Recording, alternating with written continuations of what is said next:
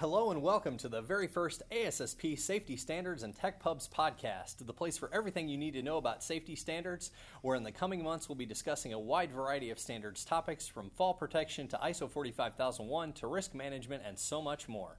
I'm your host, Scott Fowler, and today I'm joined by the one and only Tim Fisher, Director of Standards and Technical Services at ASSP, to talk about industry consensus standards. Thanks for being here, Tim. Well, thanks, Scott. I appreciate you having me here today. I don't know about the only, perhaps I'm the one, but I am the only in one. And it's great to be here to talk about voluntary national consensus standards, the ANSI ASSP standards. These standards are what the profession uses to move occupational safety and health forward. Thanks for having me. Great to have you on. And so since this is the Safety Standards and Tech Pubs podcast, we thought we'd start off in our first show by introducing our audience to industry consensus standards and the role they play in occupational safety and health. So we thought who better than the Director of Standards himself to talk about this. I know you get a lot of inquiries about these standards, so let's start there and just give our listeners an overview of industry consensus standards and the role they play in occupational safety and health. Thanks, Scott. It's a great question. And without doubt, consensus standards are becoming more and more important. And as far as inquiries, we probably get about 50 a week on this very question. So this is an important question. And what does it mean? And I think the reason why it's becoming so important is because of the synergy between government and standards development and global aspects of occupational safety and health management. So when we talk about a consensus standard, and by this, remember, I'm talking about it from the American perspective, even though we do write global standards as well. What we mean by a consensus is all these organizations come together, a whole balance of them. So government, companies, organizations, labor unions, consumer groups, end user groups, they all come together to write what we call a voluntary national consensus standard. And what it is, it's an agreement, what I would say, which is based on either a best practice or an accepted practice on how to move occupational safety and health forward. So it's not written by one group. It's not written by one organization, and that collective viewpoint is what allows the standard to have its strength and for it to be accepted and recognized. To me, that's what a voluntary national consensus standard is. It's a standard that's written with a balance of interest, although with the idea of protecting the worker and protecting the person and sending him or her home safely. Okay, great. Now, or we can talk a little bit about the standards development process itself, working from that baseline. So someone says, I've got an idea for a standard. I think that there's an issue that really needs to be addressed, that I think there needs to be a standard around. How does that process work, that it goes from an idea to becoming a draft standard to approval, if you can speak to all that? Thanks, Scott. Now, we don't want to put people to sleep on this podcast, because what we're talking about with this specific question is, how are we going to make the sausage? That's really what we're talking about. How are we going to make that sausage? And what does that mean? How is it done? And it's really not as tedious as you might think. And what it is the process is basically what Scott had just said, and that is we take an idea and we want to move it to fruition to become a published standard. And what's involved with that? It's taking the idea, then you want to put some meat on the bones. And by that I mean we want to take the idea and then put some material to it, some best practice, some operating practice, something that people and organizations can look at and review and give us their feedback and ideas. And that, for want of a better term, is what we call a draft, which everybody knows what a draft is. It's exactly what it is. It's at the starting level.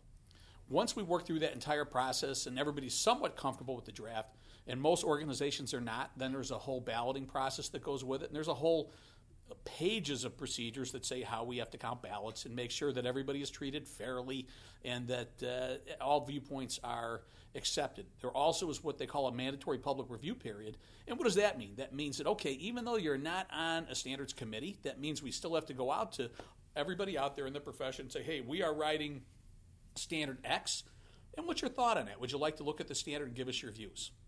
Once we get through all that, then we have to go back to the naysayers. And remember one thing, when we write standards, and some of these committees are huge, some of our committees, our construction committee has almost 1,000 participants in total. It's never unanimous. So we have to go back to the people that don't agree and basically said, hey, you don't like how this worked out. What do you think? And they have the option of pursuing what they call a hearing or due process.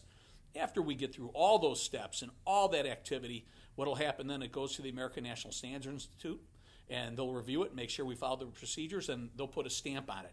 But I'll give you a thought on it. When we talk about making sausage, it's about a 2-year process. So it's nothing that takes a day. Standards are not written a day, and it's that way by intent. You touched on that this a little bit in your last comment. I wonder if you could speak to the different individuals and organizations involved in that process? You mentioned some of these committees could be hundreds of individuals in a room. Talk about the people who are involved in that process of actually taking an idea and making it a standard. It's a great question. So let's say we're not talking sausage at this point. So we're done with the sausage. Let's move on to an actual example. And I would say one is our A10 Construction and Demolition Committee. Now, this committee is probably one of the oldest under the American National Standards Institute. It goes back, I think, to the late 1920s. The first standard actually came out in 1943. And who's on that committee? And that's an important question. There's four main interest categories, and that's basically it's the big construction companies, contractors, and the contractor associations. And those are large organizations. And then we also have our labor union area. And there's just about every major labor union that operates in construction demolition operations is on the A10 committee. We then have another area which I would say is made up of what I would call our general interest. And by that, when I say general interest, that doesn't mean somebody who's just there because they want to look. That's where we generally will have our government agencies. So they'll be involved in it. We have a variety of government agencies on the A10 committee. So they'll be there as well. Some of the universities that are very active are there as well. And then finally we have our final category, and that's where you'll have your engineering organizations, companies, our consultants will be in that as well. So it's a big group. We also have, within that group alone, we have over 50 subgroups. So when you look at A10 as a whole, as I mentioned earlier, there's over 1,000 people involved with that group. And just about every major construction company and demolition contractor has involvement somehow in A10. So I thought that's a good example. We talk about balance, what's involved with writing a standard. There's all kinds of organizations involved. Those who may be familiar with ASSP or involved on these committees might know that ASSP is the secretariat for these standards. But when we talk about the society being the secretariat, what exactly does that mean, and what role does ASSP play in the facilitation of these standards and how they're developed? Once again, Scott, Mr. Fowler, you have managed to hit the question with the proverbial nail on the head. So I think it's a good one. I get a good laugh out of this question because we get this all the time. So when people see the term secretariat, they seem to have this idea that you have an inept person such as myself running around trying to type. And that's not what we talk about when we're talking about a secretariat. And what a secretariat of a committee really is ASSP is the organization. What we do is we manage the committees and make sure that they follow the accredited procedures to write standards that are based on good science, good technology, are done in a transparent way, and it's done in a fair and unbiased method. That's what our purpose is. Now, will ASSP step in if it has technical issues and concerns? Absolutely. And we do that. Also, I would say of interest to this is, while we're talking, this is over half of all the organizations and representatives that are on ASSP committees, they're not members of the society. And that's an important thing to remember. Actually, the majority of the participants do not belong to ASSP. So we talk about a secretariat. That means that we lead the effort from the staff and the management side. And it's quite a challenge. We have almost 100 standards, tech reports, and projects total.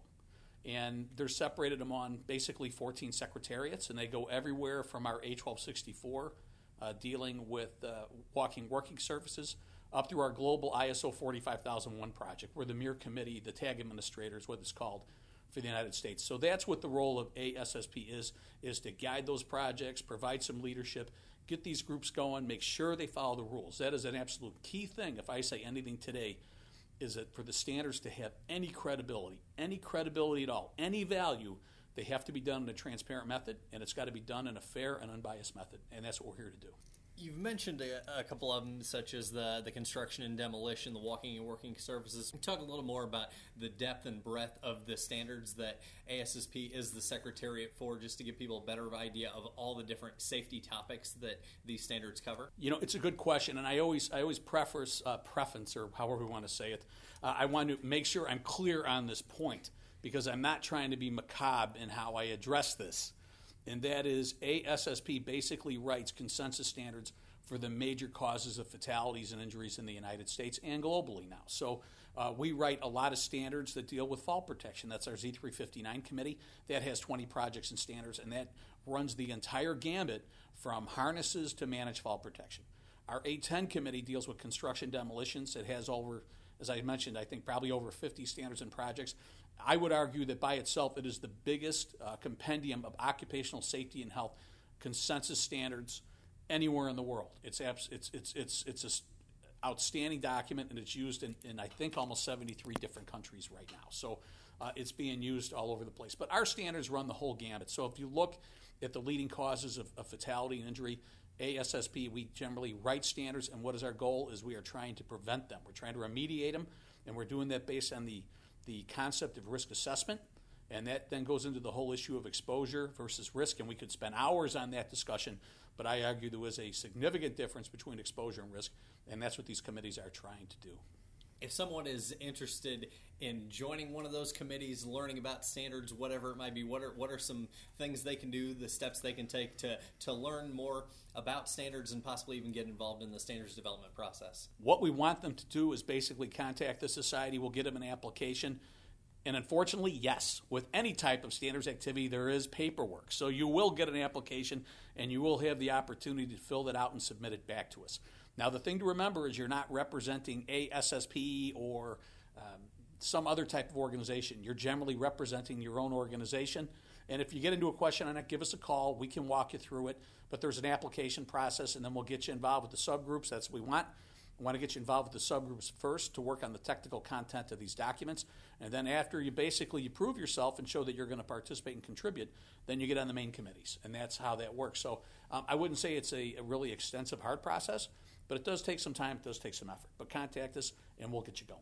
Okay, great. Thank you very much, Tim, for joining me to kick off the Safety Standards and Tech Pubs podcast. We've covered a lot of great information today, and I hope our audience is interested in learning more about standards. Maybe get some folks to join a standards committee and keep that process moving.